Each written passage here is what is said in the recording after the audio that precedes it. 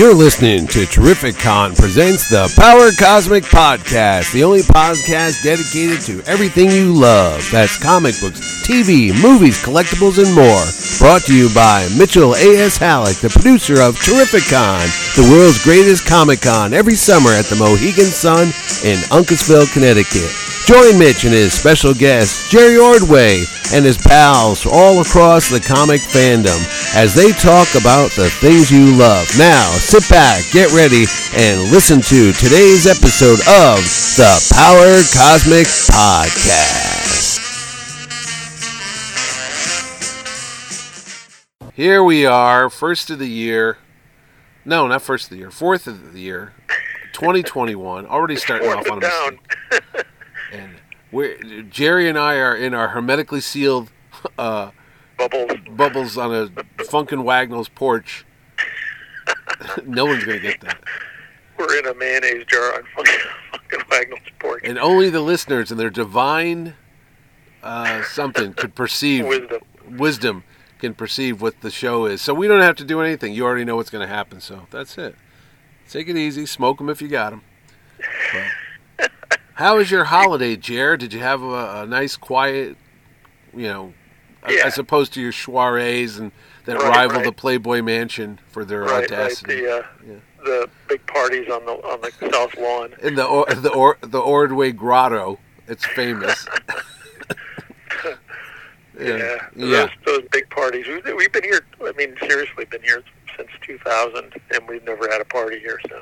Well, they still talk. I think we had one party in the old house which was a big, maybe 40 people or something when we were in Fairfield. But yeah, how far away were you from? Oh no, you were about a mile or so away from Burns' house. Yeah. Well, there was a highlight of the 80s and up until like 91 for me. It was a highlight of he had the summer party and he'd set up a big. They would set up like a volleyball net. And it was like everybody in comics. His backyard, the one on the Post Road? Yeah. It didn't seem like that big a yard. Yeah, it was pretty big. He's the house. They didn't have those hedges before. There's that line of hedges that follow the driveway, but that side yard is pretty big. And it goes back pretty far too. I just don't. I know the neighborhood. I just don't picture people having nowadays. Not now. Yeah. But even before... Well, you drove by there, you could see the house is set pretty far back from the road. Yeah. Is that where they had the infamous burning of Jim Shooter in effigy on that lawn? Yes. You were there? On the side, I was on the side driveway. No, I wasn't there because I just moved to Connecticut and I was under extreme deadline pressure, so I had to miss it. But I did watch the videotape. They videotaped it? Yeah. Oh, that was crazy. Well, John used to videotape at the parties too, and he was a big one with his camcorder, which was always fun. There. I don't know if it still exists. I think I have like a bad Betamax tape of he videotaped when Peggy and I moved to Fairfield to our first house. Right. He videotaped because he didn't want to have to move any boxes. So he announced when he came over, it's like, I'm not going to help move, but I'll record it for posterity. Okay. And where are those tapes now? Yeah. Well, I have, like I said, I have one copy that was transferred to Betamax. No, I'm just wondering if he's sitting there like in some giant vault like Citizen Kane and like put on the Ordway October 12th tape. He just watches it, No, it's more like the conversation, like, the spy thing where he's got the wall full of VCRs and different kinds of formats. Was it all the young bucks, all the young talent that was at those parties, or was there any older regime? It was mostly. I think what I remember. This was really funny to me, and it's kind of cool in a way. I just remember it was like it enhanced her reputation. But the first year I was there was '87, I think, the summer party, and Jeanette Kahn showed up in a New York cab. She took a cab from New York? Yeah. We were all like looking and going, that's a New York cab, because we didn't have those kind of boxy, they had that standard kind of boxy cab. Right. The checker cab. For years. Yeah, the checker cab. And the cab pulls up the driveway and Jeanette comes out. And he basically, I think she'd missed her train or something, So she just asked the cab driver how much it would cost, and he drove her to Fairfield. I was going to say that's at least 60 miles. Yeah, it was. I think it was $100 trip, probably. Oh yeah, back in the day. Back then, yeah, it was pricey. But yeah, it was like mostly Marvel people. But since he was working at DC, the DC people that he knew were invited. But it was like Mike Zeck and Bob Smith and Ralph Macchio. Macchio, not the Karate Kid Ralph Macchio. Let's be clear about that. I think he called it. Well, he was Macchio. Ralph. Yeah. But anyways, Grunwald, Walton Weezy, Simonson. Just it was a big crew. You know what? And everybody would bring food, like you'd bring a dish or you'd bring beer, or whatever. So it was kind of like you stocked the party in a way. And they still had food and stuff, and they had the big kitchen and the food set out in the enclosed porch or whatever. Mm-hmm. No, I was going to ask you because I'm just as you mentioned that, I look right behind me as I'm recording this down here in the basement, and there's my giant metal Captain America shield that I got from Paul Kupperberg that Byrne bought him as a gift to his son Max when he was born, but they didn't want it anymore, so I took it off their hands.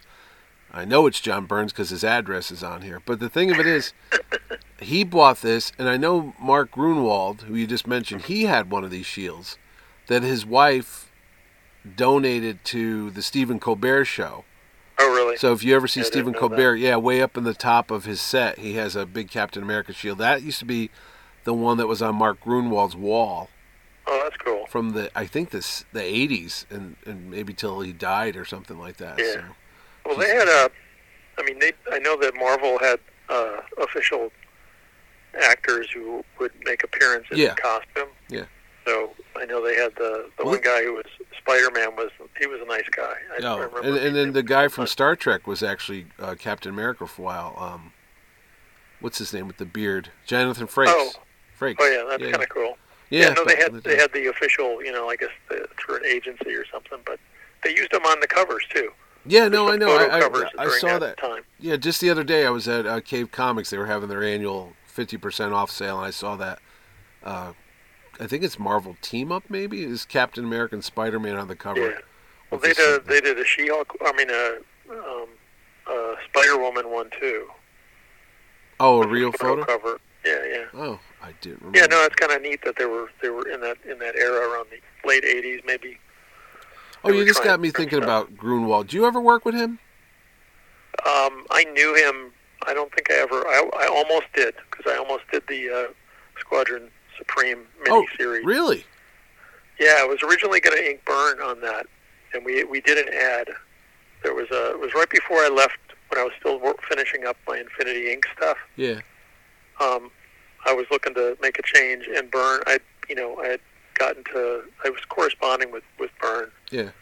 For a couple of years, I guess, and then John said, "Hey, you want to ink this Squadron Supreme thing?" And then Grunwald, had called and asked me, and I said, "Sure."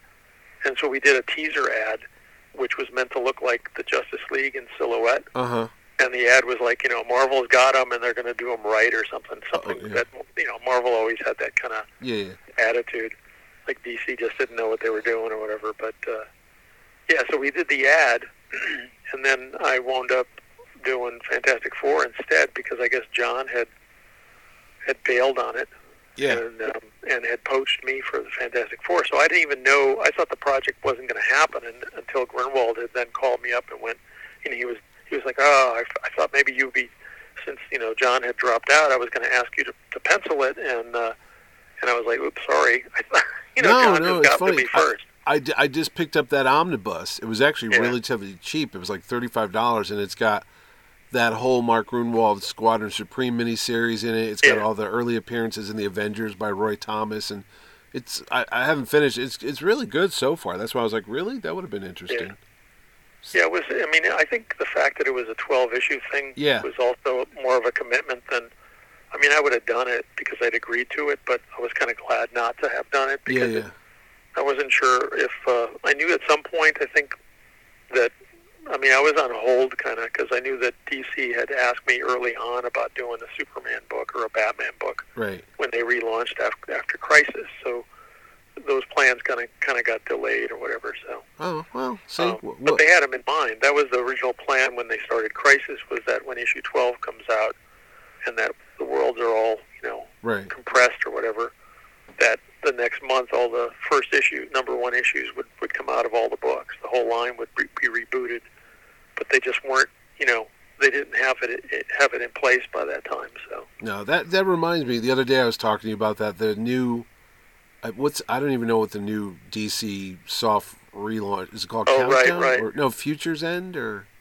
Well, something like that. Yeah, it's going to be basically for the next 2 months in February and March, what the heroes would be like with different aliases, I guess, or in the future, and then it goes back. But then it reboots after, doesn't it? And I was like telling you again. Reboot. I said, dude, I've lost contract, but count on how many reboots this is. It's almost becoming a joke on itself now. It's like, oh, well, it's time to reboot. It's been 2 years now. Yeah. So. Well, I think I was looking at today's newspaper. The Times had a full page of Wonder Woman trivia. Oh yeah. And it was talking about the different high points over many years, and it ends with the reboot in 2012. But then I was thinking, like, they kind of keep doing, like, the origin kind of changes a little bit each time. Oh, for Wonder Woman? Yeah, we just recorded that show I do, the Mitch and Ed's Excellent Adventure. We did the history of Wonder Woman, so I had to do my research. And, yeah, it did change. It was from the original Marston thing about she's made of clay, and then George Perez... Well, no, she loses all her powers in the 60s because she has to renounce her godhood or whatever to go live amongst men. And then she's basically just a karate-kicking Diana Rigg type character. I character. That period, though. I mean, there were some nice books in that. And then she gets her powers back. I don't remember how she suddenly comes back in the 70s. Yeah. Back she was. Well, they said that, according to this thing, it lasted 4 years. It's from 68 to like 72 or something. Yeah. And then, that was kind of, I think some of it coincided with Jeanette Kahn. Well, I know 72, she's on the cover of Ms. Magazine's first issue, so they're probably like, hey, let's put that back the way it was. And I think Gloria Steinem was also, because Jeanette knew Gloria Steinem, and that was like, Wonder Woman's beginning kind of as a... Oh, I didn't know they knew each other. Feminist icon. Oh, and then George Perez does the... that was after Crisis. He does his version of it. And, he did it after the Man of Steel relaunch stuff, so his was maybe a year later or something. Yeah, but his is more like... 87. Yeah, his is more Greek mythology and stuff, though. Yeah. So it's not like... And then it gets done again by Brian Azzarello. Yeah. And now she's... Well, I think they did... Didn't they do a reboot when... in the early 2000s when Greg Rucka was writing. Was it Rucka that did it? I thought it was Azzarello. One of them where she's not made of clay. They did a reboot of some sort after I did the thing with Simonson. We did the like 8-issue storyline with Wonder Woman, and then I was kind of bridging the gap between Phil Jimenez's run on the book, and then Greg Rucka starting. Well, Rucka's the one that does this story then where she has her mother. It was Hippolyta. Yeah, she has sex with Zeus, and that's how Wonder Woman's born. So she's like this demigod. She's actually born. She's not made of clay. Yeah. There was some weird... Was it Rucka or Azzarello does a story about how the Amazonian women or the Amazons would lure men like sailors from their boat, like sirens, to impregnate them so they'd have offspring, and then they'd kill the sailors. They'd throw them overboard. It's like, oh, that's kind of harsh. That's how to do. So, I don't know. I mean, I always liked, I did like, because it was so unique, I liked the idea of her being formed out of clay and given life. Because, again, it didn't mirror anybody else's origin. It was like, wow, that's quite unique. Well, it's kind of like an Adam and Eve story, but yeah. Yeah. But, yeah, it was the only one in comics like that. And then it could just write off the fact she's immortal or whatever, because she's not like everybody else. You could do all kind of things with her. And then I read about Marston, William Marston, the guy who created the character. Right. That guy, I mean, I know all about, he has a live-in companion, and he's married, but they have this other woman, Olive Byrne, speaking of Byrne, who lives with them. And that's where he gets the idea for the bracelets, because she wore a lot of bracelets and such like that. But, this guy, he was, into all this kinky stuff. I Right. think that's a lot of just salacious talk that people You think can so? pile on. I think there might have been some of it in it, but I don't the think. the comic, if Yeah. you look at the 40s stuff, that Yeah. comic is every possible situation to get her into a bondage. But wasn't that a theme in a lot of those books, though? I mean, not just. It was Wonder a theme Woman. in Wonder Woman more than any other book. Okay. She was always there was a lot of bondage stuff, and it's kind of like a soft core thing, obviously. Yeah. But for people who are fetishists But for he bondage, didn't get. I think any visual graphic of bondage is still probably to some degree satisfying. Yeah. You know? Well, he didn't get fired off the book from that. I think they just. What was his name? Chester, the other guy? No, the guy who you mean the guy who was H.G. Peter. I think, H.G. wasn't it? Peter. Yeah. Was And he? he basically he designed the character. I mean, he's kind of like, I'm glad that the new movie did give him a credit. At He's the the end, Bill 'cause- Finger of Wonder Woman, basically. Yeah, I mean, except that he drew the thing, and he drew it for many, many years. Oh, but he didn't come up with any storylines, or just the Well, artist? but he designed all this stuff. I Uh-huh. still think it's like basically someone coming up with the concept is not a full creatorship. No. I mean, unless unless they designed it too, it feels like that's that's still a lot of heavy lifting on. No. on the But I was gonna artist's say, part. but Marston's not around too long. He dies in like 1947. Yeah. Early age. I think he was maybe 50, not even. So. Yeah. But they had like a deal. I think there was a deal that existed with him, same kind of with Bob Kane. Yeah. Those are people who basically learned from Siegel and Schuster's bad experience. It's like Right. you don't sue the company because they're going to bury you. Yeah, pretty you much. No. He didn't do any They other took characters, did he? Peanuts. I mean, he took. I think he had like some kind of, the family had some kind of deal where the book had to be. That was what I'd heard. And again, I don't think I've ever. Well, seen what's his funny? We could ask. paperwork. No, we could ask that Christy Marston, who always comes to the show. She lives over here Oh, in yeah. Bethel. And, Because one of the things that I'd heard years ago, Yeah. not a lot, but in the 80s and 90s, was that no matter, because Wonder Woman was one of those books that even if it sold really poorly, they kept publishing it. And whereas other books, even The Flash at one point was canceled, Right. after Crisis, and then. But I mean, they never canceled Wonder Woman, and I'd heard that there was some kind of agreement that DC had made that they had to keep it in, keep it continuously in print or something. I never heard that one. Yeah. 'Cause So I I thought wondered there if that was was that's possible. That could have been the same type of contract or similar contract that Alan Moore and Dave Gibbons had with Watchmen. That if the okay. book fell out of print, that they would get their rights back to. See, I thought there was a renegotiate. brief period in the 70s or the early 80s where she didn't have a book. No, they kept it going. They kept There it was- going? Oh, okay. Yeah. I thought it was canceled or whatever.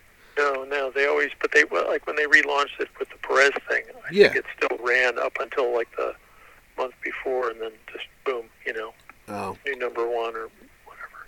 Well, did Marston do any other characters that you know of? I don't know. I don't think so. No. Well, then. But he was he did a lot of, again, it's an amazing creation, and that it endured so many years is still pretty, that's pretty impressive. Yeah. Because look at how many, there were female characters in the Marvel universe in the Atlas days or whatever, Yeah. not in the Timely days, and they all kind of fell off, they fell out of people's consciousness, there Yeah. was, Patsy Walker and all that stuff. you're right, there was Miss America, and there Yeah, were Miss characters America, like that in right. the early days. Well, which is funny is Miss America turns into Patsy Walker. Patsy Oh, yeah. Walker starts in that comic, and then she gets her own title. They got rid of Yeah, it. but to have a continuously published, there's very Yeah. few female characters that had that same stature. No, as only Superman or Batman and Superman, really. Yeah. So there you So, go. but the interesting part about like someone like Marston is that he already had made a name for himself in a Yeah. way. So I think it helps to come into comics with a situation like that, because you can maybe dictate terms, or you maybe have a lawyer to look at a deal or something. Yeah, he wasn't just a kid from Ohio. He was a No, doctor. it's not like Yeah. a 17-year-old or 18-year-old kid No. coming up with something and then just saying sure. No, he sign was this in, no, paper. he was in his 30s and stuff. He was well aware of what's going on. 8:30 Yeah. or whatever. You never wrote the character, did you?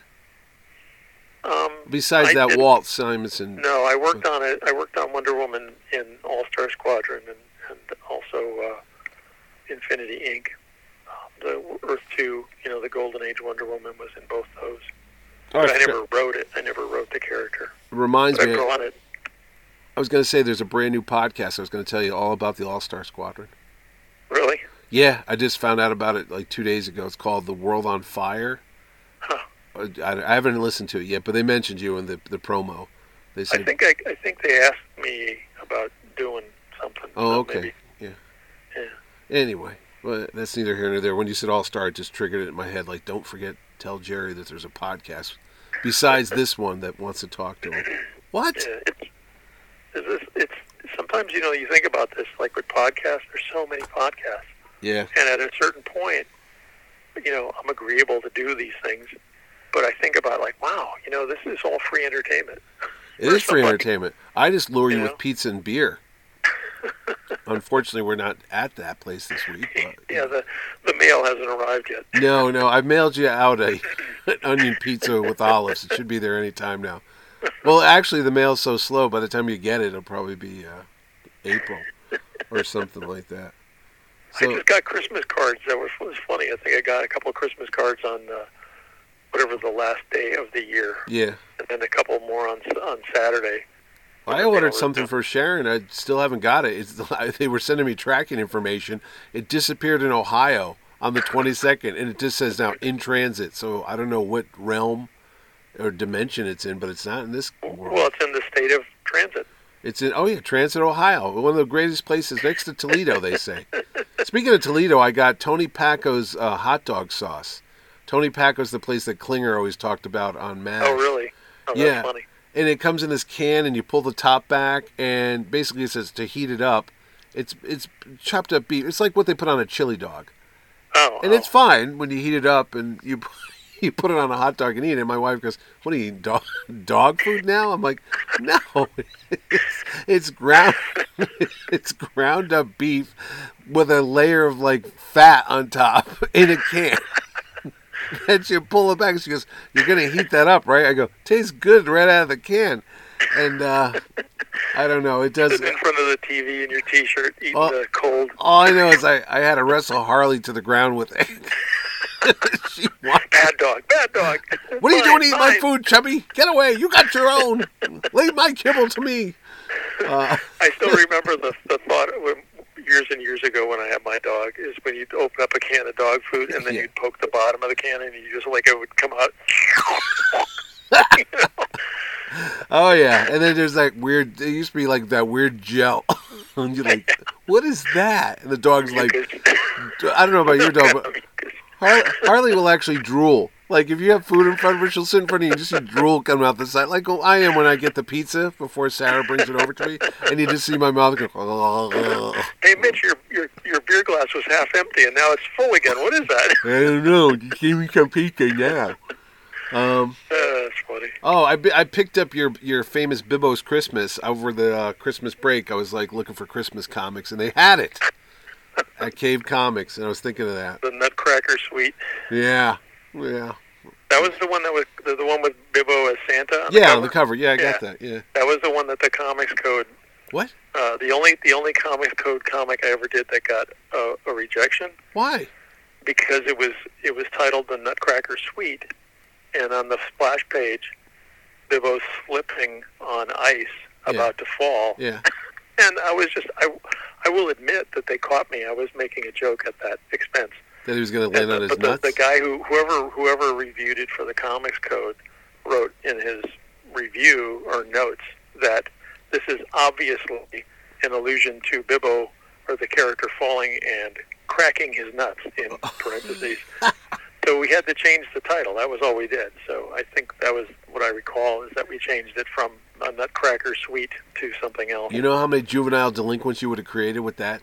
I hope you're happy with yourself, Ordway. The Comics Code was an interesting authority because they weren't consistent. No. It depended on who read the books. Like there were multiple people who reviewed the books, and depending on who you got, they would Well, where were they? I always think of this like the Good Housekeeping seal of approval. Where did they work in the building, or was it just some? No, I think they were. They were run by one of the guys from Archie. Oh, really? Silver Clyte or whatever. One of the executives of Archie was still one of the main. Isn't that a conflict of interest? Did all the Archie books get through without a problem? Well, Jughead's Nutcracker Suite had no problem. Archies are pretty clean. But yeah, no, it was weird. But I think they were just like maybe they had to submit them. That's why the publishers in New York were the ones that in the Comics Code and the other offshoots that went into other, like California or whatever, they didn't have the ability to ship or drop off books. But I think DC probably had some delivery service taking the books from the finished copies, the photocopies with the lettering and stuff. Looking back now, don't you think it was all rather silly? Yeah, but I mean, I actually, here's the thing with the Comics Code. The nice thing about having the Comics Code is in an industry that was a children's industry. You know what I mean? It was meant for kids and teens and stuff for the most part, and you could read them if you were older. Right. But generally, once they did away with the code, you could never really give away a comic book at Halloween. You know what I mean? Oh, because there was no guarantee that someone would go, wait a minute. This guy's pulling somebody's spine out. That's not appropriate. Here's a Sin City for you, Johnny. Oh, right. Wow, Mr. Frank Miller. I love his dear. Oh, my God. Right. So, I mean, that was a big thing. And I used to get like a... I mean, you don't really think about it if you're a comic collector, if you're in the reading comics and as a fan. But I used to give comics to my sister-in-law, who was a speech therapist at a grade school, and I used to send her comps that I didn't want or that I didn't want to keep, and then she would give them as incentives when she was teaching these kids. So if they did hard work and they made some advances or whatever,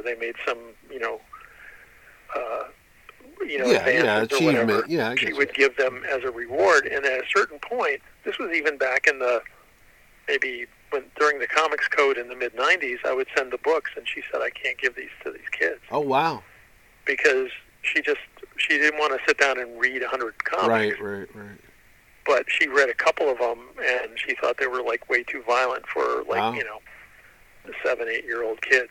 And I that's a different perspective. So I mean, I appreciate the fact that in certain situations that having the Comics Code when it was at its strength was probably a good way to. No, you know what? Sure. That reminds me of something. Next time I see Starlin or Englehart, I got to ask them, because I would read some of their Doctor Strange and their Captain Marvel and all the real trippy stuff from the 70s, and you wonder how that floated past, because it had a seal of approval on the front. But if you really read it, like really get into what's going on behind the pages, there's some total stoner stuff happening. Well, they were very subversive, and I think that was how you got past it, because the people who were doing the reading were generally older people. Right.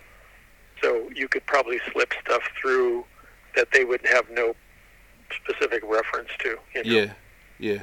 My mistake was in choosing the Nutcracker Suite, which someone that age, would clearly know, and somebody 30 years old wouldn't have known. No, but I think you were better off going with the Ball Buster Bonanza. I think that one went well. Yeah, I just changed it to Bibbo Breaks His Balls. Bibbo's Buster Ball. What? What does that mean? We don't know. No. Speaking of trip to the proctologist. Speaking of Wonder Woman, because I already went through this a bit with you. You saw it and I saw it, Wonder Woman 84. You liked it, even though you did tell me you agree that there were some story problems, right? Yeah. It was a mess. But I mean, here's it was a mess. Yeah. It was a mess. I mean, as a story, it really was all over the place. I gotta wait before you start. I gotta ask you: do you? Because it's 2.5 hours. Yeah. And I told you already that's already a half hour too long. I don't care how good it was, but anyway. Yeah. Do you think they added in a lot of deleted scenes and cutting room floor stuff that they would have thrown out if this was in a movie theater? But they figured we're going on HBO Max, might as well throw everything in there. Yeah, I don't know, because I don't think that the cut changed. Yeah. I would say it didn't, because it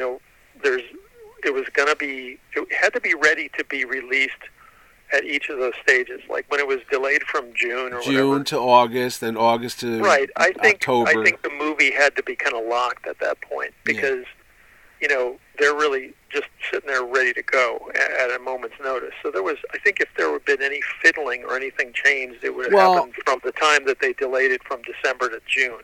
In other words, there's one that's scene when they could have added. There's one scene where there's a Christmas scene. Yeah. I thought that was just tacked on a week ago. I felt like, did they just go back and film this really fast? Because they were in 4th of July, weren't they? Yeah. I don't know. Well, originally it was going to be a Christmas film, wasn't it? Originally, it was supposed to come out in 2019. Right, but I thought it was supposed to be Christmas 2019. Yeah, that movie was done a while ago, and then they got. Well, I don't think they did anything to add stuff. I think it was locked at that point, and I think they just gave. I mean, here's the thing: you do a successful first movie, then the director probably has more say, because also they didn't lock her in after the first movie. She wasn't locked in for sequels, so she probably had, like anyone would have, probably more power. Leverage. Like James Gunn probably had more control with Guardians of the Galaxy 2 as well, because the first one was a big hit. Right. And, hey, we want you to do another one. So she probably got the ability to, say, I don't want to be stuck with the 2-hour thing if I have more story or whatever.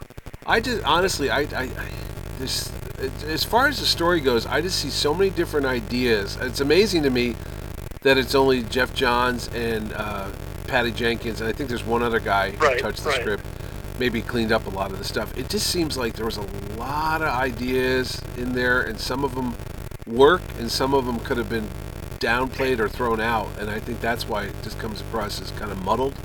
Yeah. Because everybody's character development's it's frustrating, because they're good actors. I mean, Chris Pine's great, Gal Gadot's great, Pedro Pascal. No, I have no problem with Kristen Wiig. They're all fine performances. Yeah. It just seems like there's too much of some, and their motivations are weird. Like Maxwell Lord didn't seem like the Max Lord that I knew from the comic. He didn't seem very manipulative or conniving like in the comics. Like he's like Satan almost in the comics. He's the devil. This one just seemed like a loser guy who just happened to... It seemed like a Twilight Zone, like he just stumbled across this Except magic here's rock. the thing, though. I remember reading the Justice League books when they first relaunched the Maguire and Giffen and DeMatteis, And Max Lord was manipulative, but he wasn't an out-and-out bad guy. No, he was not. No, so that's what I'm saying. I think this kind of harks back more to him being, or at least like a seeming used more car benevolent. salesman guy. Yeah. I didn't have, here's the thing. Here's one thing we should discuss before we even get into any specifics is not everybody's got HBO Max, and I would bet that a lot more people will see it once it goes on to pay-per-view or whatever Well, it's only on whatever. HBO Max. I noticed. Did you notice For the that month of January? Yeah, till January 27th, and I go, then what happens to it? Then it goes to anybody who rents movies. So in other words, DVDs and such. Well, I don't think the DVD will come out right away, but I think it'll go to whatever, Fandango, whoever, all the different services that, even your cable where you can rent a movie. Oh, the pay-per-view. So it'll go to a pay platform. Okay. So that's why I'd be afraid that I wouldn't want to spoil it for anybody who's unable to see I it just because think they don't have. If anyone's listened to a comic book podcast, they probably already watched it. But yeah, it's easy to I guess it's easy to be a Monday morning quarterback on some of this stuff. But I think that the movie had the right heart. And one of the things I will say, without even being specific, we don't have to do any spoilers. No. I already spoiled the hell out of it on my other show, so don't go watch that. Well, one of the things that occurred to me while I was watching it was that it ultimately is it's a tribute to Superman the movie in many ways. I mean, the first one had a lot of touches, and you could tell that Patty Jenkins, I know Jeff Johns he was Richard Donner's assistant for many years. And so, but I think that movie's DNA is in Wonder Woman 1984 in the big, without giving away, there's a big moment in the movie, and that felt very much like a Superman. Yeah, spinning the I know earth what you're around. talking about. Yeah. You know what I mean? Yeah. So I can buy it, and when I saw Superman the movie, I really liked the movie overall, but I really hated him spinning the earth backwards, and Yeah. because it just felt like a cheat. But then, as you watch it over the years, it's like kind of it's a dare to be stupid moment. It's kind of charming in its own way, and it probably works better in the first movie than it would have been in the second one where they were going to use it. So Yeah. it was originally going to be in Superman 2, where he was going to undo like a nuclear bomb that was going to blow up the Paris. Yeah. the Eiffel Tower, and Yeah. Lois was supposed to die or something. So I mean, it makes it. All right. No, I see those elements, but I also see a lot of the Richard Lester Superman 3 Yeah. in there too, with Richard Pryor's character. I'm like, Yeah. oh. Well, and that's like that's they become kind of a thing to do the humorous or the having a comedian do a character that is Yeah. the outcast, or whatever, because they've done that in other. Oh yeah, Jim certainly Carrey done is it. the Riddler. Yeah, And, but I mean, it's even thinking about like it's almost there's that Michelle Pfeiffer Catwoman. Yeah, in right. Batman. the nerdy one with the. Whenever you see somebody say Right. that, if you see a nerdy person with glasses and frizzy hair, run the other way. Right, Jamie Foxx. Jamie Foxx is Spider-Man. Electro. Yeah, they're going to Right. be the psycho killer. Yeah. So it's like I think that's maybe like the misguided Hollywood attempt to connect with the nerd audience. Yeah. But no nerd wants to have that pushed in their face. Well, what are you know? talking about, Jerry? As I push my glasses back right now, I'm going Right. to tell you, buddy. Because I mean, the first Superman movie, it was Clark Kent, but it made sense. Yeah, yeah. In other words, he did come off as the nerd, but it was like, oh, he's secretly Superman, so that's cool. Because hey, I'm a nerd, but I'm secretly Superman too. Right. And same thing with like Peter Parker and Spider-Man. Right. He's the nerd. You don't have to have Right. another one. Yeah. Right. So, but I could see why they do it, and I do think, that the character. See, I don't know. I felt like watching Cheetah in there. I had the same reaction when we were watching Aquaman. It's like I really don't. I guess I'm not enough of a reader that I feel like with Aquaman, that the Black Manta character was anything formidable enough to be a villain. Yeah. He just felt like too lightweight for that, and I know people who read the comics and really loved that, but I wasn't in that same. No. So I felt like, wow, this guy's pretty lightweight to challenge this guy. He reminded me Aquaman. of Kato in the Inspector Clouseau movies. Yeah, Like yeah. all of a sudden this guy just shows up. You're like, this guy again? It's like, yeah. And again, I'm not saying that I'm right, because I clearly I don't have the same, grasp of the lore, because I haven't read a lot of Aquaman comics. And I only know read it Cheetah, sporadically. honestly, from the Super Friends cartoon when I was a kid. I'm like, oh yeah, the Cheetah. Yeah, and I know, because I was asking my daughter. I said, because she's probably read a few more Wonder Woman. I remember reading a few in the 70s and the 80s and stuff, and I just felt like Cheetah just I never quite got it. Like, wait, is she superpowered? Does she have? How is she? I thought she was like Catwoman's cousin. It's like she's in her cat outfit. What? But see, I like the idea that they basically tried to do. I mean, that her function in the movie is as kind of like a counterpart or a parable of here's what you wish for. Here's the downside to that or whatever. But well, that's the other thing too. The whole thing, it really is messy at the end. That's what. Well, I wonder who the other writer, whether he came in and did a rewrite after. Because movies, they do so many rewrites. Oh, I know, but see, that's what I was thinking too. I'm like, somebody had to read this at one point and say, yeah, this doesn't make much sense at the end. I mean, everything's coming together. But somebody could have, here's the thing, somebody could have read the script by Patty Jenkins and Jeff Johns and said, oh, the studio wants this or this or this, and then they turned it into a mess. Because that happens with a lot of scripts too. So the script can be really brilliant, but then someone comes on and it's like, oh, we need to beef up the role for so-and-so because now it's being played by I definitely see that in this movie. It's like, oh, we need a chase scene. Okay, we'll put a chase scene in. Yeah. Oh, we need a little romance between Chris Pine and Gal Gadot. Okay, we got that. Right. Well, we need the supervillain. Yeah. Okay, we need the other sidekick, like the Bane character. And, right. And it was like you could pick out every piece from another superhero movie. It was like a cookie cutter. It was like, oh, well, look, we've got all the elements. We should be fine. But sometimes you put too much sugar in, and it just ruins the whole thing. You know? Yeah. So. Or there's too many layers to that cake. Yeah, it was just one of those things. And I think everyone was so expecting a follow-up because the first movie was so enjoyable. People liked it a lot. They thought it was going to be on that level. And I honestly think they went from seriousness to kind of slapsticky, corny 90s superhero, or maybe an 80s. I don't know. You got to be careful. I remember seeing that with you. Yeah.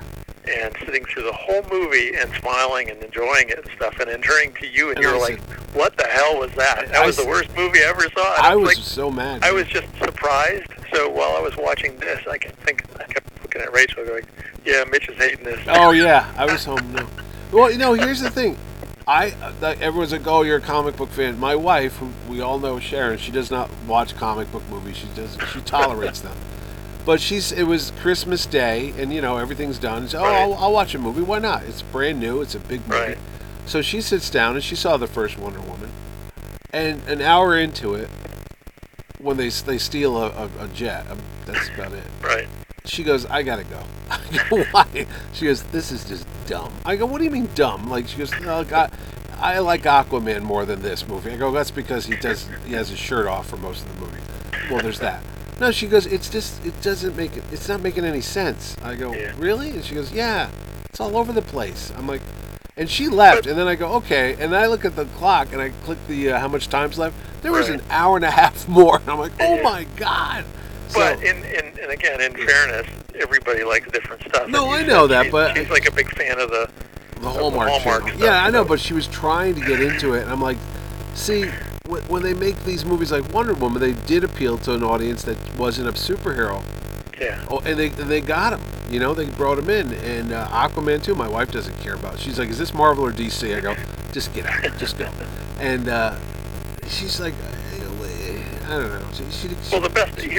I thought that this did make sense. One of the best or better comments about why they didn't like the second movie was that it didn't have that moment like the first one did when Wonder Woman goes over the trench. Oh, the no man's land battlefield. Yeah, and that was a great comic book moment. Right. It really did kind of define the character that everybody else is holding back, and she just goes over and You know what I mean? I think that's true. It didn't really have a defining moment like that. I think they had that chase sequence, and they thought that might have been it. It was like a very Indiana Jones type of thing, and I was like, yeah, okay. And it was fun, but some of that stunt stuff was really poorly choreographed. Yeah, it was. Yeah.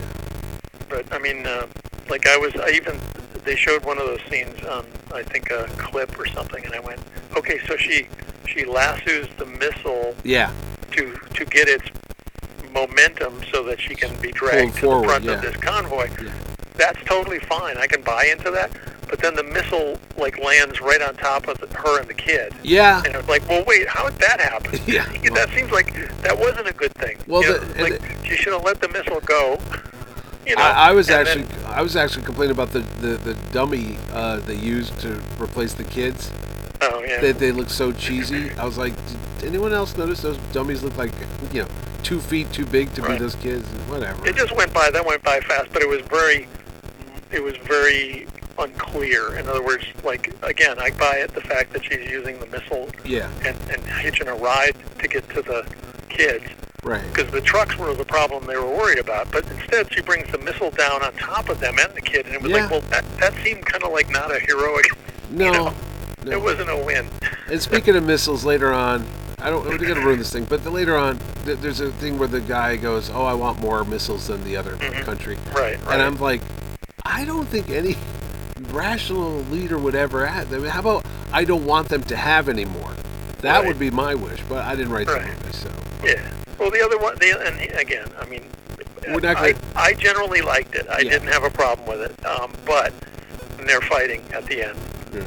And it's the big communication center. Yep. And they're knocking wires and they're knocking stuff down all over the place. I'm thinking, none of these wires are connected to this network that they're trying to bring down. I was like, whoa, wait a minute. They knocked down like 40% of the wires. And honestly, I think the biggest disservice to this whole movie, and I was looking forward to it because I'm a huge Patty Smythe fan, I know you like Patti Smythe too from Scandal. Mm-hmm. I thought this movie would be peppered with all 80s music, and especially women-based bands like Patti Smythe and Pat Benatar and Heart and Martha Davies and the Motels. I mean, there was a lot of good music. No, I thought that was surprising. I think you and I talked about that. Yeah, I and was really surprised that they made the choice not to, especially pepper the soundtrack opening mall sequence when they were playing with the 80s and stuff. Yeah, I mean, that you they wouldn't have plugged in some soundtrack. You could have had a James Gunn,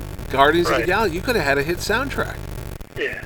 I mean, you really could have. I don't understand why. The only reason that seemed like that would be the case would be for someone not wanting to pay music rights. Yeah, I can't imagine Warner But Brothers. it seems stupid because, again, if you talk about, and again, you were young. Yes. But I remember the 80s. That's when I was buying music. I was a teenager. Yeah, but I'm saying, like, I was in my 20s in the 80s.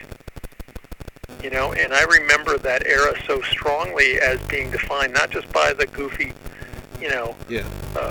fashion stuff, but by the music, because there was all these great new bands. Oh, and MTV and was in its prime. And you had, you had. So I mean, that felt like that was got me too. How like there wasn't an MTV reference, Yeah. or a flock. I mean, if you're gonna do an '80s trope, you just watch Stranger Things. They do it seamlessly. Right. They don't even try, and that's set in the '80s just by the look, the set design, the way the characters. Well, I mean, you could have had. I mean, here's the thing: you got Billy Idol. Billy Idol was pretty early on, but you had, a lot of bands in from 80 to 83, 84 that you could have justified using. A lot of crazy stuff happened after, but. Oh no, there was so many one-hit wonders. Yeah. In the 80s, I'm sure it was a lot of the British. It was the second British invasion. Yeah. There were a lot of bands that came in there, like. I mean, I was even thinking I don't remember when their first songs hit, but I was thinking of the Eurythmics. Oh, the Eurythmics, absolutely, yeah.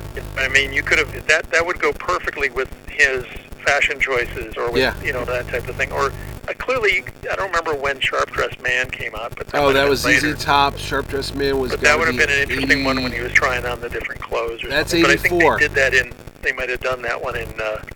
Lois and Clark. No, you know how I know it's 84? Because that's when Indiana Jones and the Temple of Doom came out, and Ghostbusters and all those movies.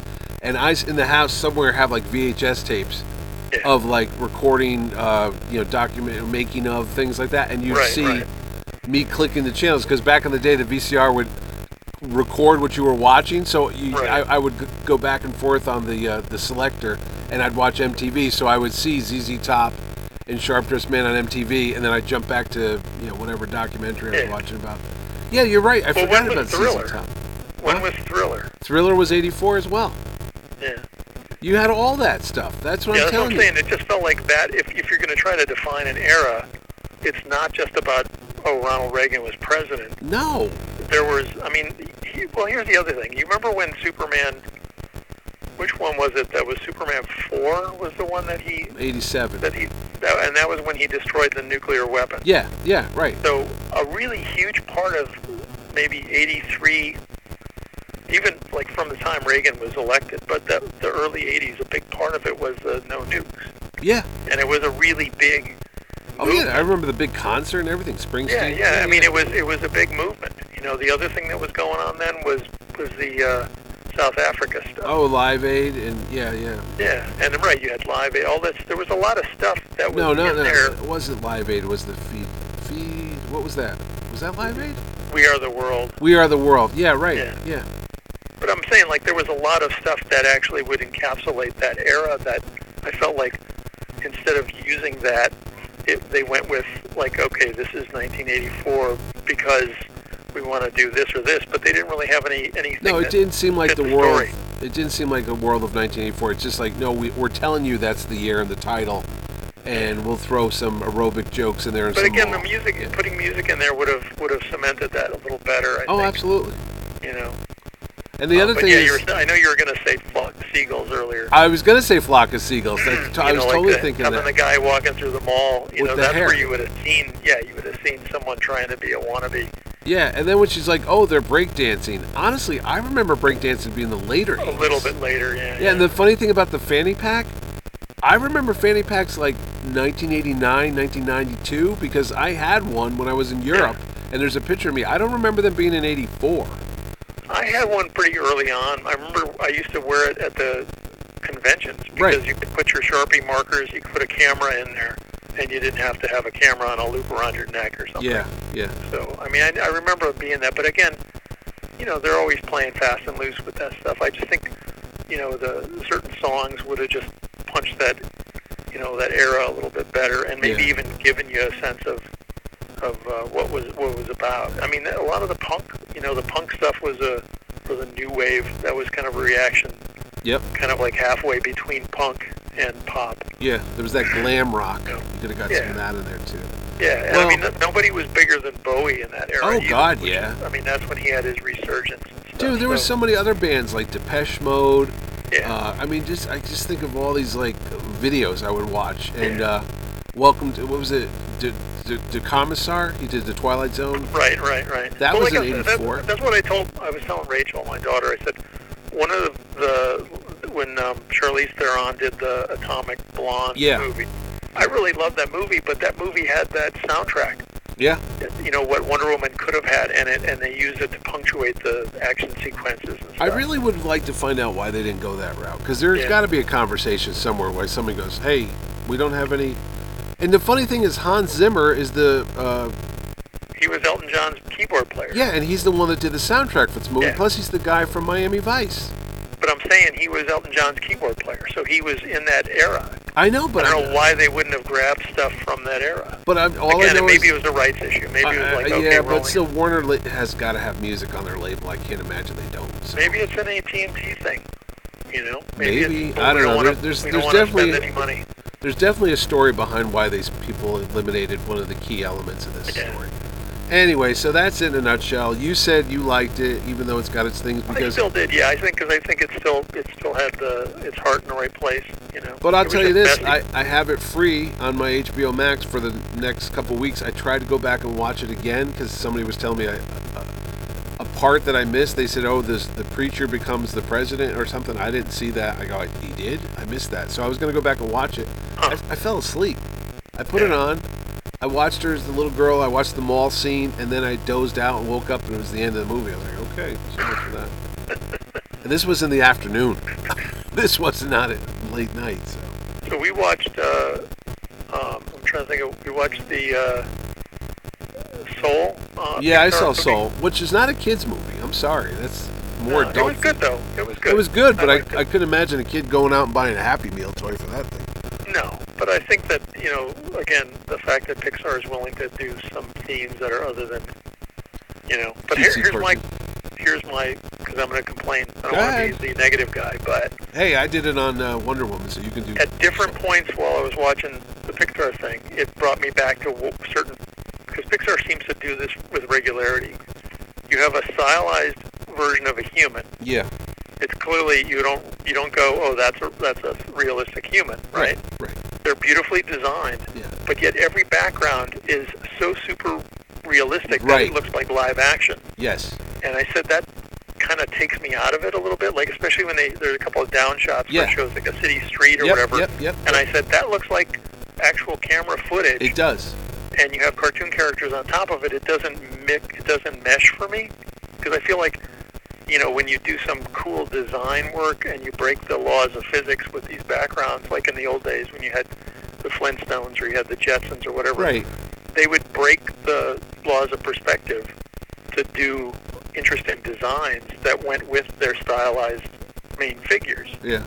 So that was my critique. It felt like if they're doing this, why don't they go full bore? And at the very least, why don't they light it or theatrically or something? No. It looks so. It was like watching like in Toy Story, the same thing. It's like, okay, the boys exist in a real world, right? So I kind of understand that, but yet the humans in the Toy Story are all distorted. Were designed. Yeah.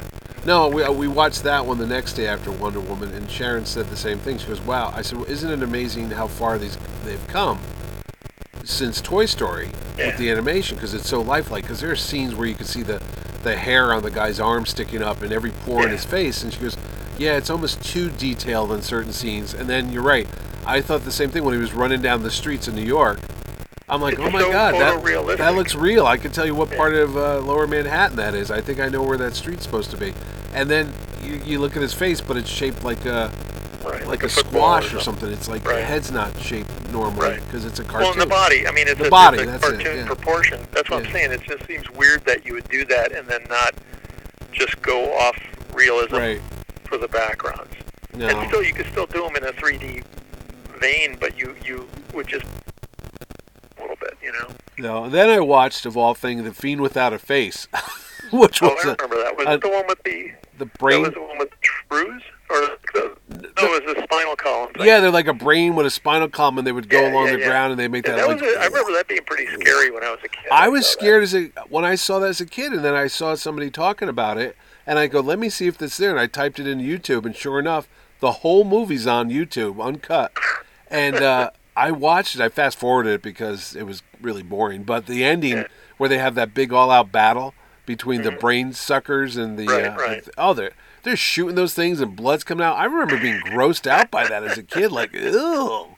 But The Fiend Without a Face turned out to be one of the more crowd-pleasing movies I watched over the holiday Well, break. here's speaking of YouTube. Yeah. My daughter found the Star Wars Holiday Special on Oh YouTube. God, I've watched that. So I said, yeah, I want to watch it because I'd never watched it, never seen it before. Oh Jesus. And it's actually funny how much of what's in there is in Star Wars continuity now.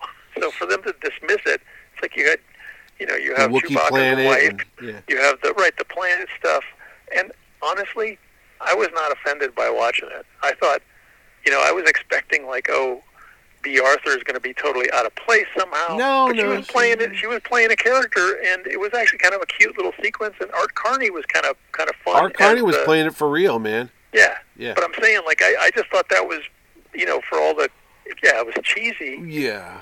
But it didn't feel like something Okay. like it's not as bad as what was that contest of superheroes or whatever. Oh, DC the thing. world's greatest super on what I mean? NBC. Yeah. The people who did this clearly love Star Wars enough.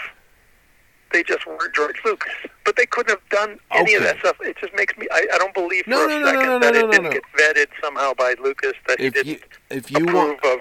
If you watch my other show, Mitch and Ed's Excellent Adventure on YouTube, watch our Star Wars special where all we do is watch it, and we don't put the whole thing on in real time, but we say, okay, just cut this scene a little bit. That Harvey Korman, How to Build a Computer. Right. It doesn't need to be 4 minutes. It could be a minute, maybe 30 seconds. It could be funny. There's. I'm not saying there's gold in their hills, but it's definitely could have been tighter. It's 2 hours. You could have brought that in, and it would have been much more enjoyable. And you're right. There's elements. Hell, you got the cast of the movie, the biggest movie of all time when it was on in 1978. A year later. And there they all are. It's like, look, there's Harrison Ford, there's Mark Hamill. There's like a whole new adventure. I remember being a kid racing home to watch that. We were counting down the days because we thought it was like basically the new Star Wars movie. And then we all came in the next day like, did you see what happened? Yeah. What was Chewbacca's grandfather watching? Was that porn? I don't know. There were some elements there you're like, what the hell? And I found out the reason why Jefferson Starship is on that. Marty Ballin, right? Is the only reason why they're on there is because the guy that was putting the show together saw the name was Starship, and they figured, well, it's got to be a space thing. The kids are going to love it. Because they asked Jefferson Starship, they said, why did you play that song? And they go, dude, that was one of the deepest cuts off our album. We didn't know either. We got a call, and they said, you want to be in the Star Wars thing? Like, yeah, absolutely. And why do we have to play that song? We have other hits, and that's the only reason. They were big. They had reinvented themselves a couple of years earlier. Yeah. I thought there was a connection also with the guy one of the producers of it or something. Well, the other thing is, I know there's a guy making a documentary. I think I told you this. He's making a documentary about the making of that movie for one of the cable shows, and I'm supposedly going to be on that when he comes out here to film. And he was telling me a lot of the backstory about there was an Alice Cooper special. Remember, Welcome to My Nightmare? Mm-hmm. Well, the guy, remember the little Wookiees watching this like carnival act with like contortionists, and they're doing all these little things. The ringmaster in that little segment is the guy who was in the Alice Cooper special years later, and he got the job because he liked Star Wars. It's just one of these things where Lucas had no involvement in this thing, okay? Right. He said, just make it on... George Lucas wanted to make it 2 hours of just Wookiees talking with no subtitles, and they're like, get this guy out of here. He's on drugs. Get him out of here. But I thought that went on more than it should have. I mean, okay, we get it. They're barking at each other. But it wasn't... I didn't find it as offensive as a lot of people have said. I thought it fits in, especially it fits in more watching it now. Yeah, because but now you have you have 40 years of backstory that you could go, oh, they're trying to do this, they're trying to do that. Yeah. At the time, it was blazing new territory, and people were like, this ain't Star Wars. And it was a TV budget, and I just think that the people who did it were clearly fans of Star Wars because they did try it. They tried. Well, the cartoon was great. We all agree that was always good. Yeah. Well, here's the other thing that made me wonder too is that that would have been the first appearance of Boba Fett, yeah. And they plugged him into the special edition first, right? Didn't they add him in the... No. The first movie? No, he was designed originally for The Empire Strikes Back, and they wanted to sell some toys, so they said, let's introduce him into this cartoon 2 years before the movie, because that's 1978. But what I was asking is, because we rewatched the original Star Wars movie. Episode 4. Oh no, you're right. Yeah, they inserted. And he's in a scene in with Jabba the Hutt. I bet he was plugged in the special edition. Yes, right? He was. He was plugged in. Yeah. So this would have been the first appearance of him on that cartoon. Yeah, back in '78, that was the first Boba Fett, and then he comes out in 1980 with The Empire Strikes Back. But in the special editions in '97, they inserted that Jabba the Hutt scene. Right. And they had him walk by at the very end, like, oh look, there's Boba Fett. Now he's part of the movie. So yeah. Well, here's the other thing that's funny is we watched it with there was two versions on YouTube. One was without commercials and one was with. And I said to Rachel, if we're going to watch this, we want to watch it with the commercials. Yeah, you do. That's the time frame. And what was really fascinating and actually kind of sad is all the commercials for the Garment Workers of America and all the United Auto Workers and stuff. And it's like, this is when they had good unions. Yeah. That's why those jobs paid better. Don't you remember that song? Look for the union label. But I'm just saying it was funny that was, there were, and that was clearly would have been a big special, and probably the commercials cost more to be on it. Yeah. At the time. Yeah. And they had, it was just fascinating to watch it as a little microcosm of here's what we've lost, and here's what we lost in the 20 years after that. All the good paying jobs. Well, the funny thing is, if you watch the one I'm thinking of, it was off the WCBS TV New York version of it, and Rollin Smith, who was the local anchor man here on Channel 2 News, he comes up, and they used to have those little bumpers where they say, coming up, film at 11, and he pops in there and goes, how to fight the frizzies at 11. Right. And frizzies were that term that you'd use when you'd have your hair and you'd perm it or something, it burned out. Right, it was meant to sell conditioner. Yeah, conditioners, exactly they right. Used shampoo, but they didn't use hair conditioner. Yeah, but that little bit about how to fight the frizzies apparently has lived on for decades. It's like an in-joke. They use it on, what's that show with Carmen? South Park. Oh, yeah. There's an episode called Fight the Frizzies, and they mention it on Family Guy, too. It's become like a cult joke. Like, what does that mean? And that's where it's from. It's Rollin Smith. Yeah. Who's doing this it was also in this, again, this is if you've lived through the era, in the 70s, when people started growing their hair longer, in the 60s, but then also 70s, it wasn't layered or styled. It was just a big mass. It was of just hair. long, like a mop. They would, and when you'd cut it, you'd cut just the length. Nobody would thin anything, whatever. So it was just like a wedged kind of cut. Yes. So it was important, and that's when they started really hitting it hard as far as selling conditioner. Yeah. Because conditioner would kind of give smooth your hair that a little stuff more out. Yeah. Flatten it a little bit or whatever. Otherwise, it'd be like a big puff ball. Yes. Little Mitchie had the Dutch boy haircut, and you all look like Mason Reese.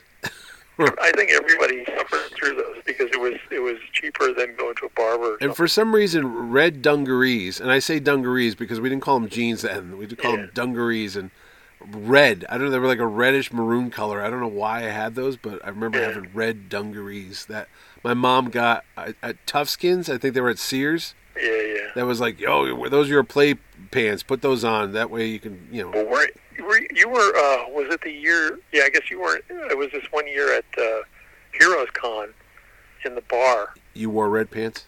No, we were joking with a couple of people that we'd met, and Mike Zeck was there, and we were discussing, I guess John Beatty too, is like these guys had this, they were big kids, right? They had like a phrase for the pants they wore. Huskies. Huh? Huskies, right. Yeah, that was the fat kid pants. They were named after dogs. Right, but they called them Husky or whatever, so it was like, you know, they were like a crew of similar memories of when they were kids, and they had to shop in the Husky department. It was just amusing. You're too little for the big man, tall man show there, chubby. So we've got a whole line of clothes over there. Don't go to the normal kids. Go to the freak section. We named them after an animal because... I remember, like, when I look back at pictures of myself from, like, the 1970s, there was I had a lot of gold or mustard-colored shirts. And striped shirts, with the big collars. Pants were usually kind of like a brown or whatever, very earth tones. Corduroys. And all this stuff was very slim fit, and I was really skinny, so it was fine for me. But when you look at the shirt, you go, "Holy crap! That shirt it's the right length, but it's so slim. There's no room. You couldn't probably have put a phone in your pocket. Oh God, no. Everything was very slim. The silhouettes were very slim, so it was probably a really hard era to be a. It was hard to be a thick kid back then, Jerry. And plus, we weren't wearing bras back then, Jerry. So that was the man's ear wasn't around. The bro, we like to call it the bro. And things got a little wild back then. Let's see, Wonder Woman, do a movie about that. Wonder Woman 76. I said that because I thought that would have been a better deal, and she could have bumped into her. You know what? Now I'm thinking about it. You had Nixon, you had Watergate. No, maybe they didn't do that because of the Wonder Woman TV show that was set in the 70s. Maybe they didn't want to go, we're doing a remake. That's maybe why they didn't set it then. Because I was like, why did they pick 84? I know the Russians and the U.S. thing, but hey, man.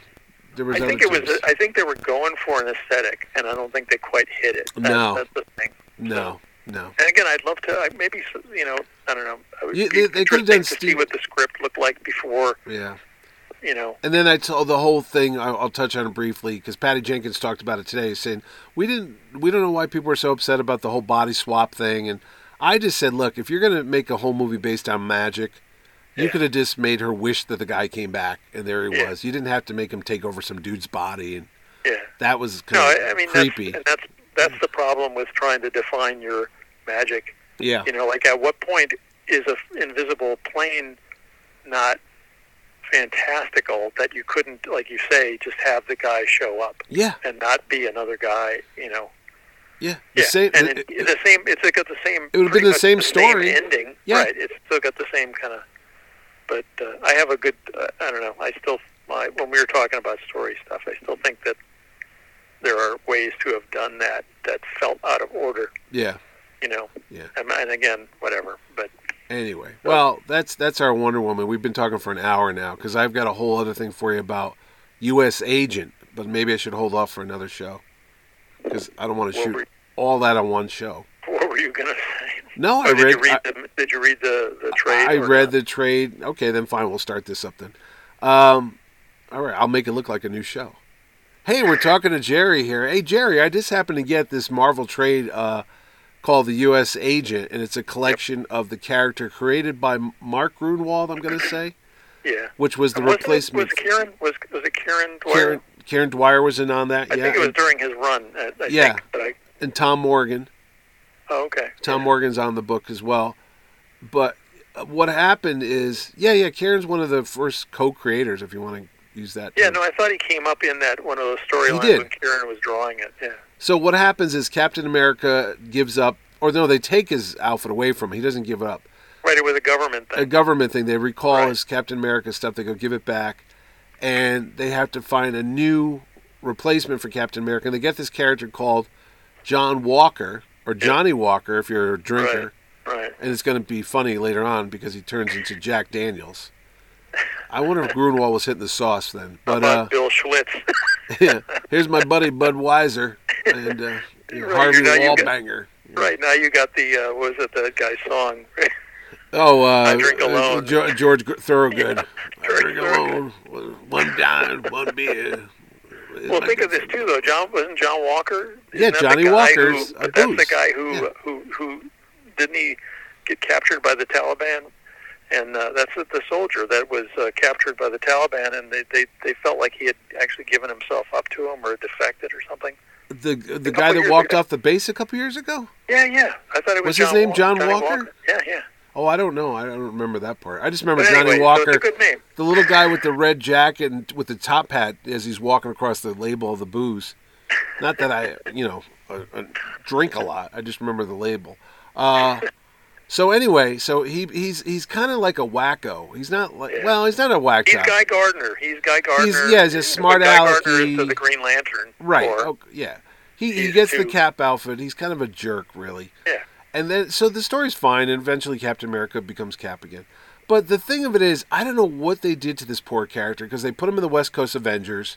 He's now called U.S. Agent. He's got a blackish Captain America suit with a red and white chest plate, and then he's got the shield, which is black and red and white, as opposed to blue and red, white, and blue. Right. But he looks like a knockoff Captain America. Okay. Then you find out there's some, and this is going to come into your story, there's some weird subplot where they wiped out his memory that they killed his mother and father, and he gets a new name of Jack Daniels, and they're using him again, the government. It's this, I keep thinking she was a member of S.H.I.E.L.D. Oh, I know, yeah, she was, right. Pat Cooper? Yeah, something Val like that. Cooper. Val Cooper. Val Cooper. Yeah. So it's just a weird story. So anyway, they collected all these Marvel books, and I'm reading them one after another. The Grunwald stuff, no offense to Mark, God rest his soul, but some of the writing's it's hard. It's tough to read. It's like, this is goofy. Yeah. And then you come on board with a 3-issue series, which I got to say was the best of the lot in this collection. But here's the deal. You totally revamp the character. You give him a new outfit. Now he's working for, was it called Star? He was working for, it was like a different, an offshoot It wasn't agency. S.H.I.E.L.D. Yeah, it was like a government agency. Yeah. And you give him this, like, cool, he used to have that flying cycle like Hawkeye would ride. Right. But you give him this little rocket ship type of thing. And you team him up with, is it like a Russian? I can't picture what this woman's supposed to be. She's like a fellow agent that knows him. Yeah. Well, see, here's the thing with the trade is that my U.S. Agent, 3-issue series spins out of Maximum Security, and in Maximum Security, Kurt Busiek wrote that, and he basically revamped the character, gave him a new costume, gave him kind of a new.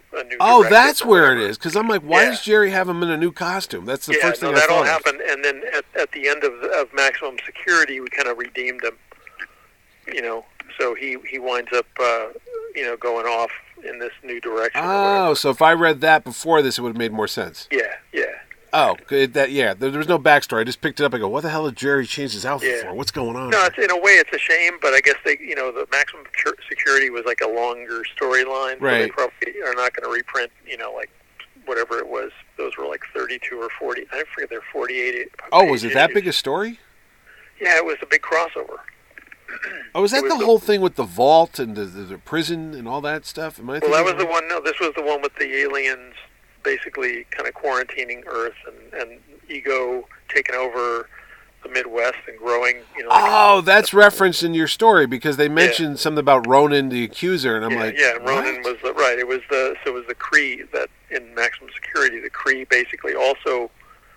We kind of morphed them into kind of like they did with the Klingons in Star Trek. That we had them like I guess it was the Supreme Intelligence kind of evolved them to this different visual look, But that was all in Maximum Security. Oh, all right. The thing with the U.S. Agent was fun though was that if you throw away the really super skeevy stuff, he's kind of like a Guy Gardner. He's kind of like. He's still a good guy. He's just not the guy who got the brass ring, Right. He's the guy who got the wrong end of the stick. No, he's the second place guy. He's got a chip on his shoulder, and he's trying to prove himself. So. Well, see, that's a good character then. What you just said it makes sense. I'm like, well, yeah, he's not Captain America. He's like second rate, but. Yeah, but see, I don't know if you've read the new one, and I thought they've Oh done no, a I really did. good I started job. picking that up. Yeah, the one by Chris So Priest. far, the couple issues of the new one I think have been really interesting, and they kind of play on that same. I mean, it's a little more coarse, but it plays off that same kind of vibe, though. That he's the guy who kind of got the short end of it. Well, I But mentioned he's this not terrible. because come March, when they have the Winter Soldier and Falcon TV show, speaking of Yeah. more stuff on Netflix, that's a character that's played by Kurt Russell's son.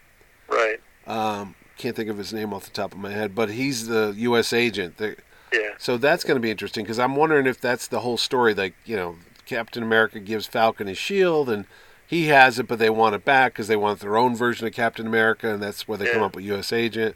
So. Well, isn't that one's also filming like in Budapest or something like that? So Yeah, it makes it was. me wonder what the actual setting of it is. Yeah. Is it going to involve Shield? Is it going to involve someone new or some agency or new agency or something? Well, we'll have to wait because I think they're going to drop it week by week like they did Mandalorian. I don't think they're going to throw it all out at one time. So, and WandaVision starts next week.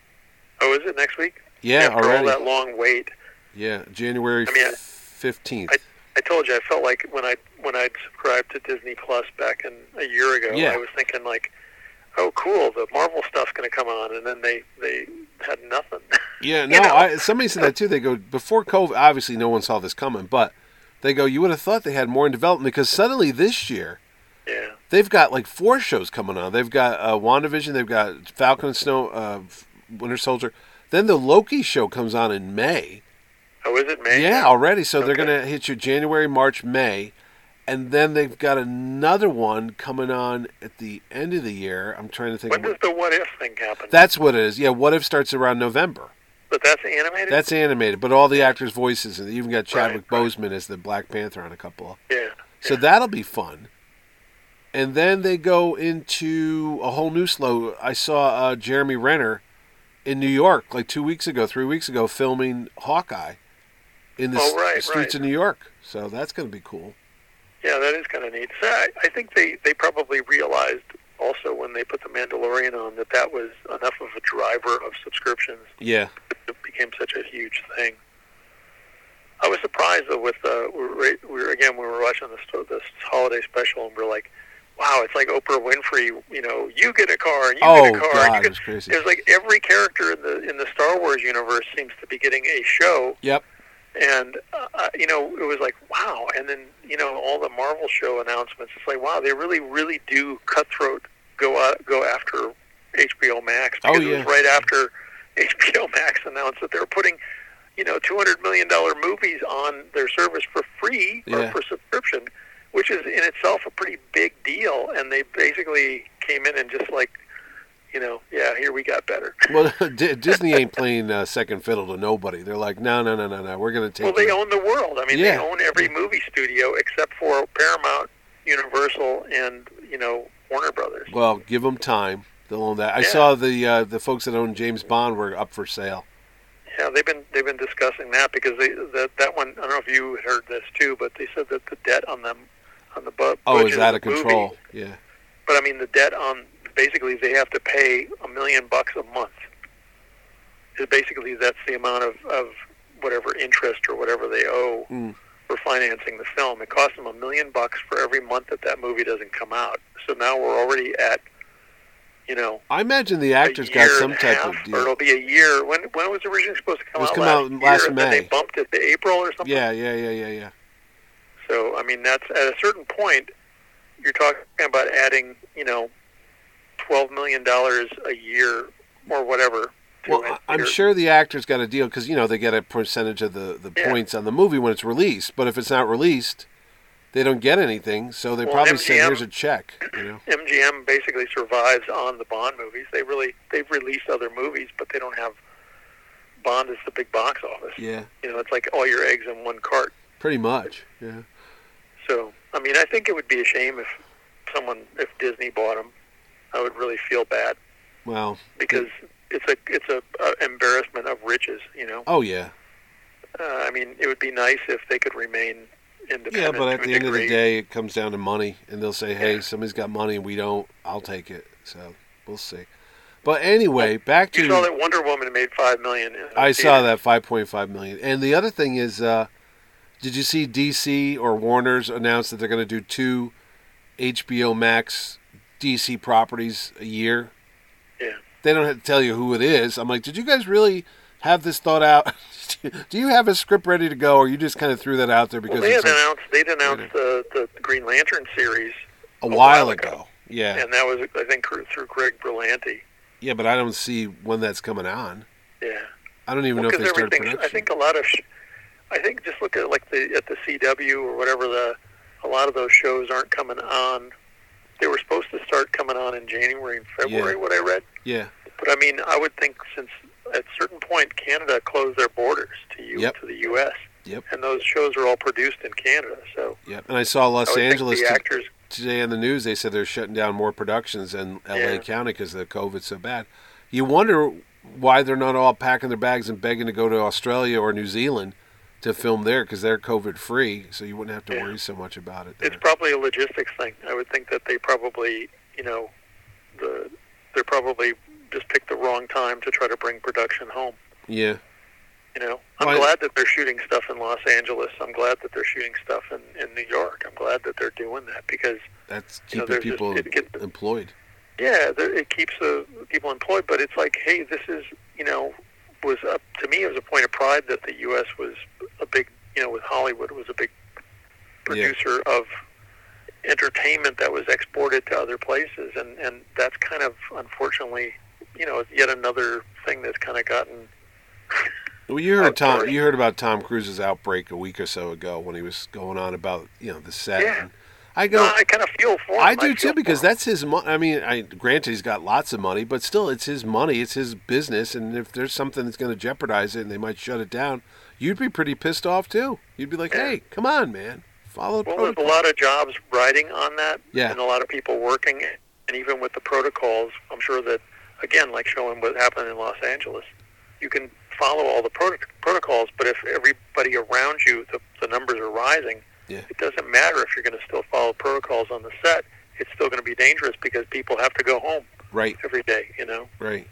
So you can't put them in in the middle of a field somewhere and make them live in tents for the 3 months, but that's almost the way it has to work. No, that's what I heard he was doing. He's using an old army base, and they were kind of kept everyone there. That's what they were doing in Jurassic World. Cruise is also at an age where, for box office and for his longevity, I mean, the clock is ticking. He's already pushing it as far as being an action star. Yep. So, I mean, if you're delaying this stuff past the point where, he's going to collect Social Security, all I know is Haley Atwell's in it, so I just want to go see that. And plus, Pom Klementieff is in it too. She was. Well, they're doing them, aren't they? They were doing them back to back. Back to back, yeah. Yeah. I think so. Well, it makes sense. I mean, you might as well get them all done. Right, it's a big road show. So once you got that team together, you might as well try to, because they always tried it. I think that's always the good idea, and in practice it would be interesting because they did that with Lord of the Rings, but then ultimately it's like, okay, well, we're going to go back and let you film some more or whatever. Well, Endgame, they did the two of them the same time as well. Well, Justice League was supposed to be done back to back. When I remember having that conversation with Jeff Johns, it was right, I think it was when I talked to him around Batman and Superman when that had come out, and he had said that they were going to be filming Justice League in Detroit, and it was like a big deal. And then of course that seemed to go by the wayside as well. But they were going to film them back to back. I don't remember. And I mean I think it would have been cool. I think a lot of this stuff it's a shame because it's all about whoever's going to offer the best incentives, I guess, for filming. And what's funny? I really wonder what was going on with that George Miller's Justice League movie that was going to be filmed. Speaking of filming in Australia, the guy that made the Mad Max movies, he was going to do that one came Justice really League. Close. That was like 2008. They had people cast for that because we were talking about Wonder Woman, and my friend goes, "Oh, do you know who Megan somebody?" I go, "Who's that?" He goes, "That was the woman that was cast to be Wonder Woman back in the Miller film." Yeah. And I don't know what happened. What happened to the script to that? I don't know. Armie Hammer was supposed to be Superman. Armie Hammer was supposed to be. No, I thought he was supposed to be Batman. No, I thought he was supposed to be Superman. Was he? I just remember it was close to happening, and Well, that's happened in the past too. There was a point where a World's Finest thing was going to happen at one point, and that never came about. I think like a lot of the early 2000s, Yeah. Warner Brothers' budget for big budget movies was sucked up by Harry Potter and Yep. Lord of the Rings. Yep. And when you're financing a $200 million production, you can't do 5 of those. Now Disney can do that, but Disney's also, I'm sure now they're in a tighter position. Oh, but speaking of Disney, no money coming from their theme parks. I was going to say, speaking of how they make movies, you watched that documentary, The Making of the Mandalorian? Yeah. And then they're showing you they already did some for season 2. Yeah. That warehouse thing where they have the massive screen that goes around like it's a curved thing and they have the actors there, that's just amazing to me how they filmed that. So they actually look like they're on a planet or wherever they have to be. I mean, I didn't realize they weren't outdoors. You know what I mean? I was watching that show. You know what? I do think that gives you even though it's really an amazing technology, it does. They still do build sets. And they were, like, if they're shooting in the desert, they were shooting that in California, so they can actually still make a trip to the desert, right, and get the right light, off reflecting. That's to me, the biggest advantage of that is it's not back projected, but the LED lights are so strong that they actually light the environment, which is kind of crazy. So that's the big thing, is that why it doesn't look fake, is that if there's a sky in there, the sky, the amount of light that's coming off of that screen is enough to almost simulate daylight. No, that's why I thought it was outdoors until I saw it. I go, oh wow, I never would have got. Did they film that? Remember that Ridley Scott Raised by Wolves? I wonder if that was filmed like that as well. Because I think that's filmed in like Scandinavia or Iceland. Or the sets on that were crazy. It did look like another planet. I was like, where are they on this thing? So. But he's filmed. I think he filmed some of that Prometheus and other ones. Like that. That makes sense because you're right. It did look similar to that now that you say that. Yeah, maybe they are on the same. Well, I watched the extras on Tenet. Yeah. And I was surprised. I thought there would be more since it's its own disc, but it was like 90 minutes worth. But one of the things that was really kind of fascinating was it was a shot talking about having the LED screen as a back projection or whatever. Yeah. It was a shot of them in the car. Yeah. And it was a side view. And what was funny was I remember the scene really vividly because the car's seemingly going really fast as they're struggling in the car or whatever. Right. And they showed that scene being shot, and the LED screen was maybe 10 by 15 feet. So it was like the camera angle of them shooting, whoever was shooting for the documentary showed where the screen ends. And there was just a car sitting in front of the screen, and the background was moving back really fast. So there was no movement in the car. It was the sensation of the background moving.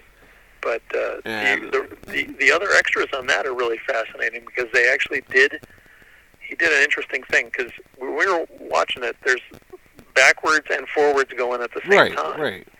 And what he did, according to the documentary, was they basically brought in like a dancer to teach the stunt people how to move, so they could move backwards, and when they reversed it, it looked like they were moving forward. Oh, really?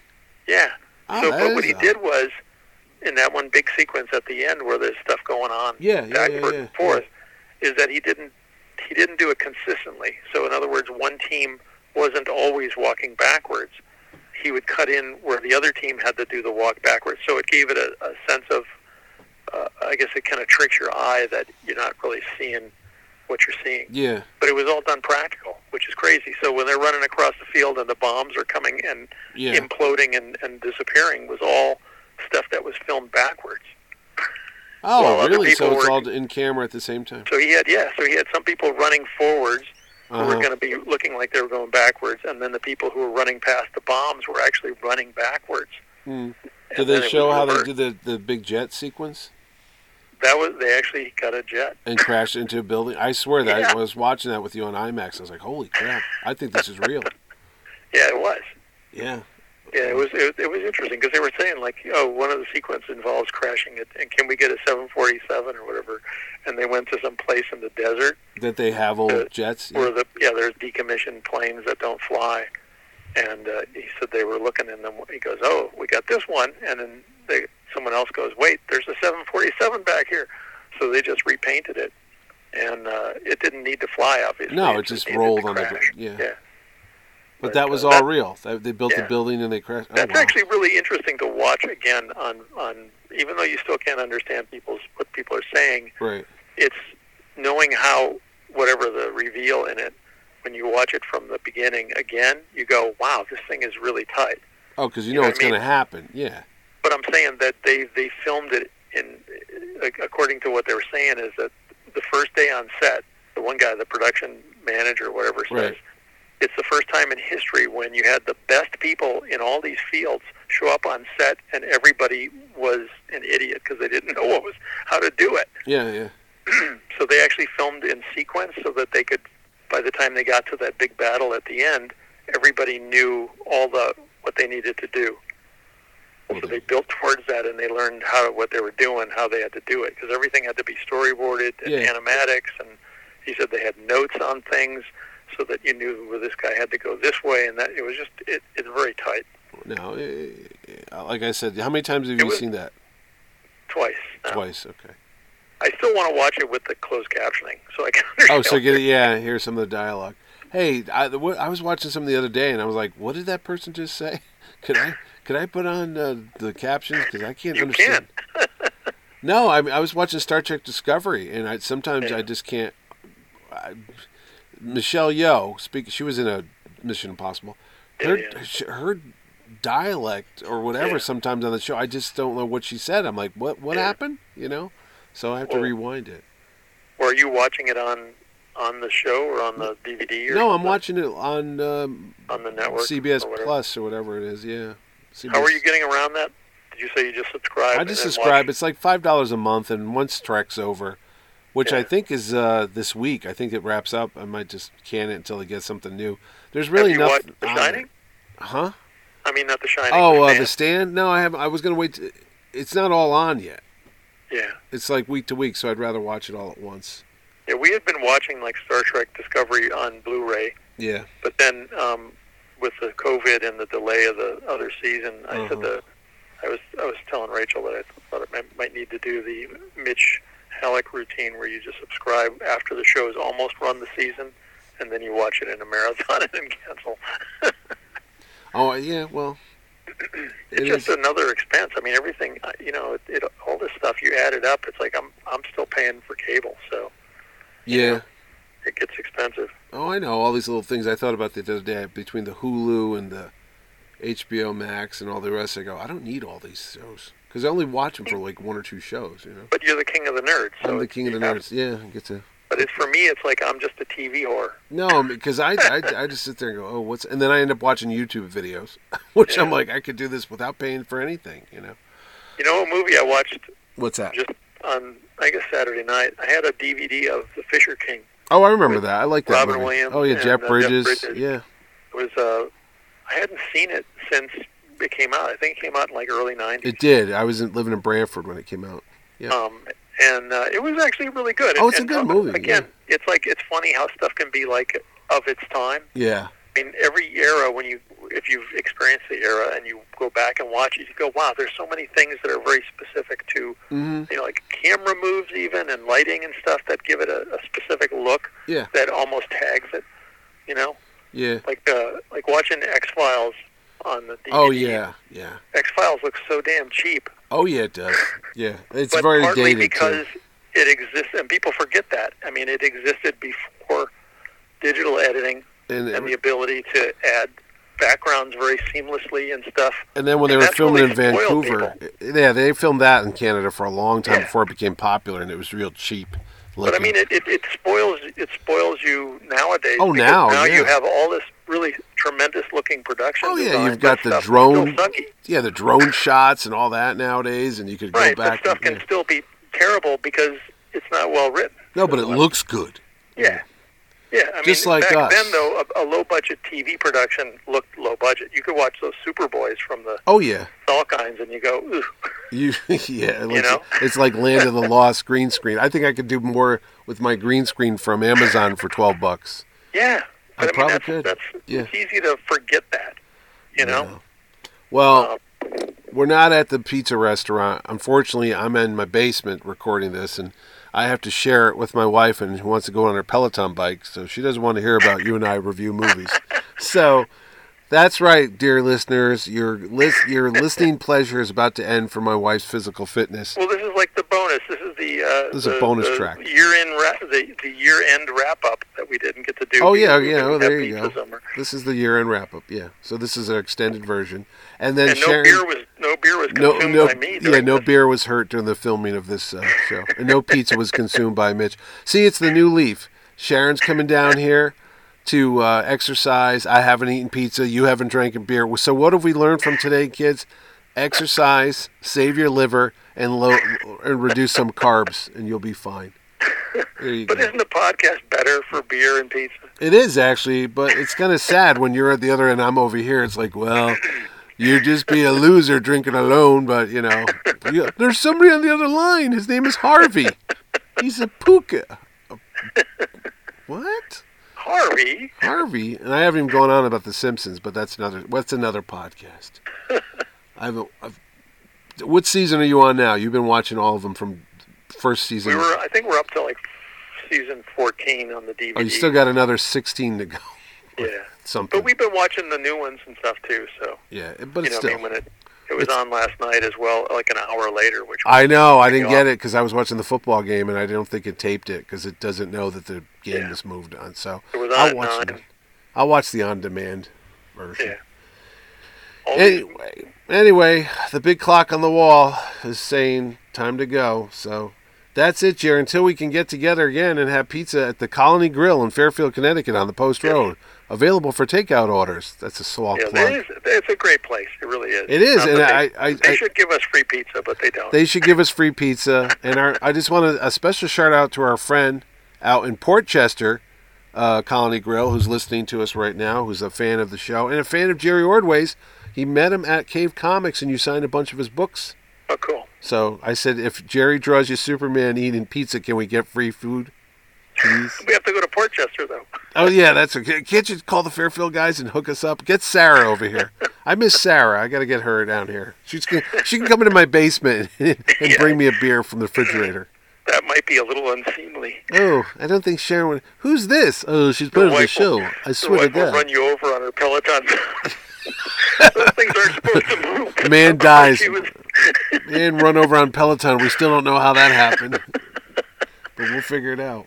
If you can believe in an invisible plane, you can believe a man was run over by a Peloton. All right, Jerry, you're getting goofy. It's the marker fumes. All right, I'm going to shut this off. That's that, folks. This has been a production of Big Fedora Marketing, LLC. The folks that bring you the terrific Comic-Con, GamerCon, and so much more. Thanks for listening.